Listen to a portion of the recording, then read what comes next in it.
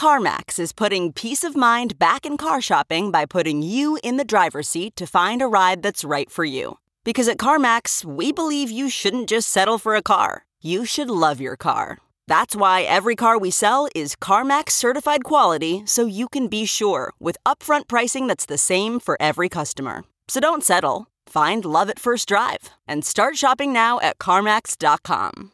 CarMax, the way car buying should be. Worried about letting someone else pick out the perfect avocado for your perfect impress-them-on-the-third-date guacamole? Well, good thing Instacart shoppers are as picky as you are. They find ripe avocados like it's their guac on the line. They are milk expiration date detectives. They bag eggs like the 12 precious pieces of cargo they are. So let Instacart shoppers overthink your groceries so that you can overthink what you'll wear on that third date. Download the Instacart app today to get free delivery on your first 3 orders, while supplies last. Minimum $10 per order. Additional terms apply. We have 39 states around the country who have an increase in the number of COVID cases. We're seeing a return to lockdown in such populous states as California. We're seeing the end of these additional unemployment benefits in just a couple of weeks. And at the same time, $131 million in bonuses for executives of companies that have failed. This is how you lose an entire generation. This is how you get an entire generation to start thinking that maybe somehow this system that has undeniably pulled so many people out of mass poverty is worth rejecting because it doesn't work anymore. And it has the stink of cronyism all over it. Welcome back to The Breakdown, an everyday analysis breaking down the most important stories in Bitcoin, crypto, and beyond. This episode is sponsored by Bitstamp and Crypto.com. The Breakdown is produced and distributed by CoinDesk. And now, here's your host, NLW. What's going on, guys? It is Tuesday, July 14th, and today we are talking about how bankrupt company executives have scored $131 million in bonuses even as their companies fail. Before we get into that, however, I want to thank you guys. Last week, I mentioned that it was really helpful to me when you rate and review the show on iTunes or Spotify or wherever you listen, and I saw a bunch of new reviews come in that really helps. So thank you again. And if you haven't yet and you have the time, I super appreciate it. So thank you again. With that, let's turn to the brief. First up on the brief, a couple of follow-ups. Firstly, yesterday's story about Tesla was clearly interesting to you guys based on the response that I'm seeing and the downloads that I'm seeing. So I want to give voice to one perspective that I didn't get very deep into on the show. Dimitri Kofinas, who is the host of Hidden Forces, commented on the thread where I was asking people to describe Elon Musk's and Tesla's success in 3 words. And he wrote this: "As far as the darker case for Tesla is concerned, you are leaving out accusations of accounting fraud and stock price manipulation by the CEO. The macro forces you explore are absolutely important, but they don't explain why a stock that many successful value investors and well-regarded journalists describe openly and in private as a fraud is now the 10th biggest US stock by market cap. The more this stock moons, the more attention it brings to the company, its accounting, its practices, and claims of stock price manipulation by insiders. Unless the government nationalizes it or Elon gets China to buy it, I imagine that we will eventually learn the truth." At the risk of wading too far into the Tesla Q debate, let me know if this is a subject that you'd like to see a guest speak to, someone who has much more experience and perspective than I do, either on the pro or the con or maybe both. So let me know, hit me up at NLW, and we can follow up from there. A second story building off of previous themes, Delta earnings. So I said yesterday that it was earnings week, and it has not disappointed, and the terror that we saw is in some places even worse. Delta earnings, they lost 91% of revenue year over year, and most importantly, and the thing that has people really sitting up and taking notice, is that the CEO is saying that demand isn't coming back because people are still scared of travel, right? They're still scared of COVID. They see this resurgence in COVID cases and they're not traveling. I think this is incredibly important because our entire discussion around COVID-19 shutdowns has sort of avoided the fact of human agency and how people are going to change their habits regardless of what the government tells them to do. What's clear here is that demand destruction does not care whether the shutdown is mandated or voluntary.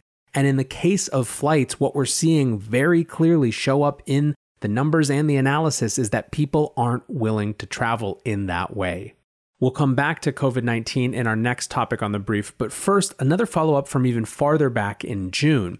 In June, CoinDesk reported that PayPal was getting into crypto, and this was a big news. Now, there were some people who were skeptical and said, hey, it's just a story, it's reported, it's not confirmed. Well, it came out today that PayPal had actually confirmed in a letter to the European Commission from March 20th that it had taken, quote, unilateral and tangible steps in the crypto space. So it does seem that we are going to see some amount of PayPal getting involved in crypto and Bitcoin.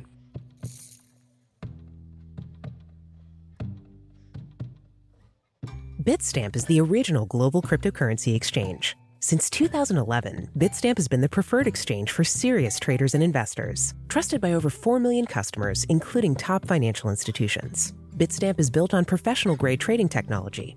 Their platform is powered by a NASDAQ matching engine, and their APIs are recognized as the best in the industry. Download the Bitstamp app from the App Store or Google Play, or visit bitstamp.net/pro to learn more and start trading today. That's bitstamp.net/pro. What's going on, guys? I'm excited to share that one of this month's breakdown sponsors is Crypto.com.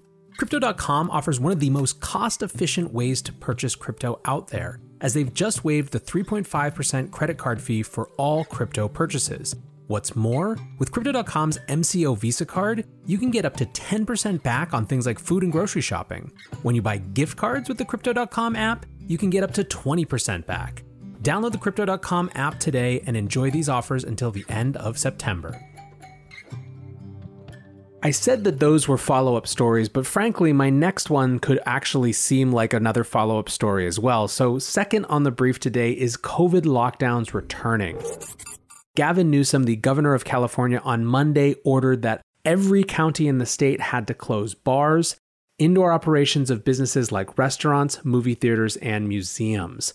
In addition to that, he's also closing indoor operations for fitness centers, worship services, personal care services, malls, offices, hair salons, and barber shops for 30 counties that are on California's monitoring list, which together represent 80% of the state's population. So effectively, we are back in a lockdown situation in California, with the only difference being that there are a small number of counties representing 20% of the population where there are some of those basic services that are still available.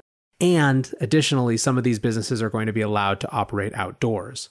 California was held up early as one of the models for COVID containment. The San Francisco Bay Area in particular went into lockdown much before even New York did, and because of that, they didn't see the sort of spikes that New York saw. Since then, however, it has been a different story, and as the numbers climb, you're seeing basically, again, I've called it the Groundhog Day economy before, and here we are. Business shutdowns mandated by the government. We keep talking about a second wave in these theoretical terms, or at least we were talking about a second wave in theoretical terms for weeks and weeks and weeks, when all along what we should have been doing is focusing on the first wave that never finished and thinking about how to avoid a second wave of shutdowns and layoffs, which is where we are now. Which brings us to our third point on the brief, our third topic, small business shutdowns. This is from a feature story in the New York Times and is just another reminder of the economic devastation happening. Small business is 44% of all U.S. economic activity, so this is not a small sector despite the name. According to Yelp, 66,000 businesses have closed their doors since March 1st, and more concerning, because we knew that it was bad in March and April, but more concerning is that between June 15th and June 29th, permanent closings are happening at a higher rate than the previous 3 months. Permanent closures increased 3% overall, which represents 14% of the total closures since March. So basically the point is that these numbers are climbing. What's more, a Harvard research study suggests that the numbers are actually closer to 110K. And of course, again, we're now living in a situation where 39 states have a growing number of cases of COVID.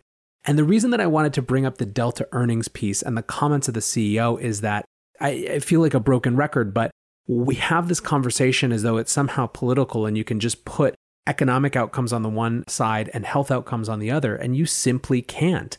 When people are scared of this disease, and for as much as people have tried to say it's nothing, we still don't know anything about this thing. We're still learning what it actually does in terms of long-term impairment and damage to lungs, and what's very clear is that it's nasty and you don't want to get it. And when you have that situation, it doesn't matter if everything were open in the world, people are going to change their habits and it's going to have a negative impact on businesses no matter what. This is not an advocacy for very overarching shutdowns or anything like that. It's just a reminder that we don't get positive economic outcomes really until we deal with health systems as well. But with that, let's shift to our main conversation and something which is just sure to enrage so many of you, and I think rightly so. Let's talk about bankrupt company executives and their bonuses. This conversation is nominally about a specific set of bonuses that have happened during the COVID-19 crisis and the ensuing economic crisis. However, it's much more about a larger narrative battle around the notion of capitalism itself. And that's really the stakes of the conversation that I'm interested in and why I think this is such an important conversation to have. There is a major rejection of the notion of capitalism happening. And many people, I think, would argue that the capitalism that people are rejecting is not really the type of capitalism that has achieved such incredible amounts of human progress, but that's sort of the point. The rejection of capitalism that's starting to happen in American society comes from a sense of people being convinced that not only is the system not designed to help them, but that it's actively stacked against them. There is fundamentally something different between I don't like equal opportunity for all and there is no equal opportunity for all. This is clearly stacked against me because I am not part of an elite economic class. Since the great financial crisis, these moments of economic turmoil have, I believe, validated people's concerns that the system is rigged against them rather than appeased them, rather than alleviated them. It started with seeing no one punished for what happened in the housing crisis, despite how many people it absolutely destroyed, right? And it has continued when corporations are given basically a limitless backstop by the Fed and by the government, immediately deployed very simply and quickly when they got in trouble, but weeks are spent squabbling on the details of the payout for regular citizens. And when you see the PPP program and things like it benefit people who are closest to government and have the biggest budget to go get it, and the most privileged relationships with the banks through which it was distributed rather than the small businesses who need it most. But this sense that something is fundamentally off and stacked against regular people is also confirmed when the people at the top of companies not only aren't punished for their failures, but are actively rewarded and given bonuses as companies go into bankruptcy. Here's what happened. This comes from a story in Bloomberg today, and the first couple lines say it all. Before the bankruptcies came the bonuses. $10 million at JCPenney & Co., $25 million at Chesapeake Energy Corporation, $1.5 million at Hertz Global Holdings. That's how much was promised to executives only weeks or in some cases days before bankruptcy. Of the 100 or so major companies that have filed since the coronavirus shutdown began, 19 of them have committed to paying a total of $131 million in retention and performance bonuses, both before and after filing, a number that's poised to climb as a record number of Americans are jobless and the pandemic spreads. So you may be wondering, what is the logic? How can this be possible when it seems like such an obvious thing not to do? Well, the stated logic has to do with consistency and stability in transition, right? These companies, they argue, are trying to preserve knowledge and to have budget for experts from within the company and consultants to help as they go through a bankruptcy process to get restructured. The problem with this logic, however, is this. It presumes almost that bankruptcy was just a thing that happened, rather than the result of a specific set of decisions that led to bankruptcy. Instead of kicking Nero out, you're paying him to stick around and keep fiddling. There is another logic as well that wasn't necessarily the case in these bankruptcies, but is worth noting, and which Matt Levine has written about in the context of Deutsche Bank, which is that if you're trying to recruit top talent to right a sinking ship, giving these sort of parachutes might make sense. He sums it up like this. He says, 1, working in troubled businesses is less fun and rewarding than working in good businesses, so they have to pay more. But 2, the troubled businesses are the ones that can least afford to pay more. My issue here, again, is just the fundamental logic underlying it. If a company is so far beyond redemption that you need to give these incredible golden parachutes for an executive to come in for a year or 18 months only to fail spectacularly, that means that you are going to fail anyways and just let the thing die. So here's an alternative take. Sure, there are exogenous factors and black swan events that have shaken markets, but ultimately, every company has leaders who should be accountable for the strategies that they implemented. If those strategies made the company so brittle and unresilient that they couldn't withstand this, why would you reward them and effectively bribe them to stick around? Why, even if you were a shareholder in those companies, would you want the same talent, quote unquote, that caused the problem to pretend to be there to fix it? It's just not going to work. It's the literal opposite of what should happen. And people see this, and of course they're losing their minds. Thousands of jobs gone, and the CEO is paid $4.5 million to stick around. Many times people's sense of unfairness in the economy can be manipulated and unfairly inflamed. This happens all the time in the media, happens all the time with politicians. It's part of why, again, capitalism is having such a hard time. But in this case, I think that the frustration is understood. You would have thought that after 2008, the failures of which led to the Tea Party and then Donald Trump, Occupy Wall Street and then Bernie Sanders, that we would have learned that you can't have no accountability for people at the top, whether it's the top of companies or the top of governments.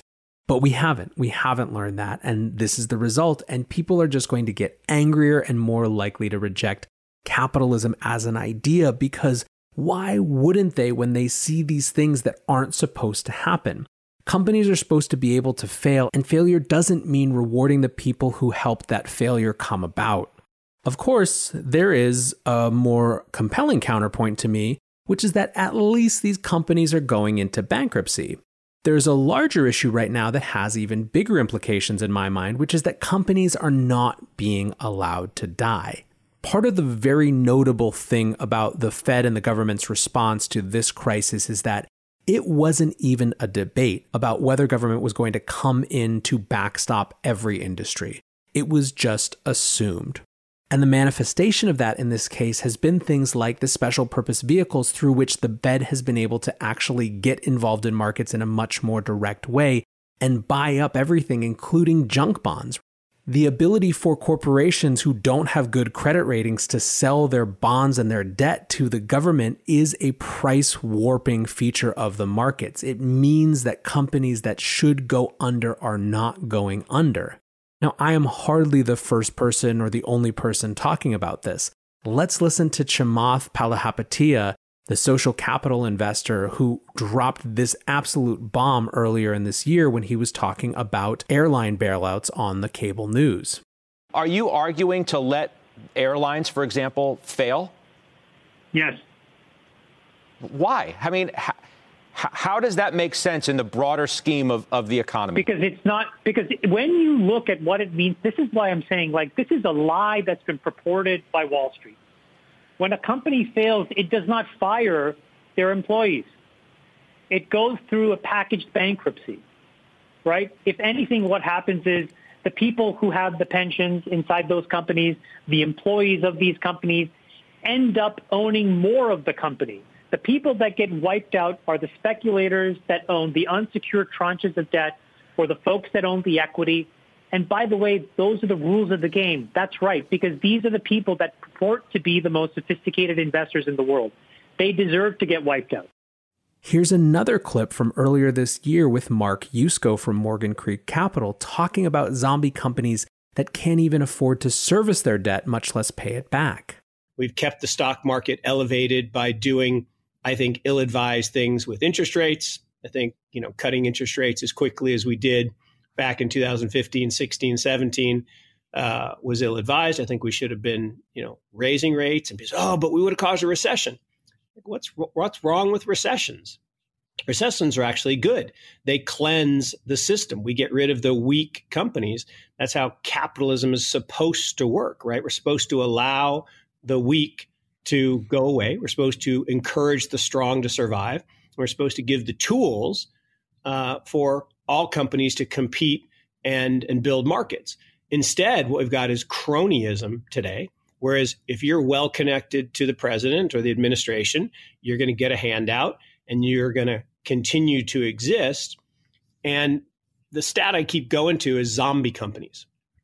38% of the S&P 1500, so the biggest 1,500 companies, 38% can't service their debt with their current EBITDA. Forget paying back their debt. They could never do that. But they can't even service their debt. So interest rates have to stay low. They have to be zero. And they're going to be zero for a long time because of what I talked about as the killer Ds. Demographics, bad demographics, too many 65 to 85-year-old people who don't spend a lot. They like bonds, not equities.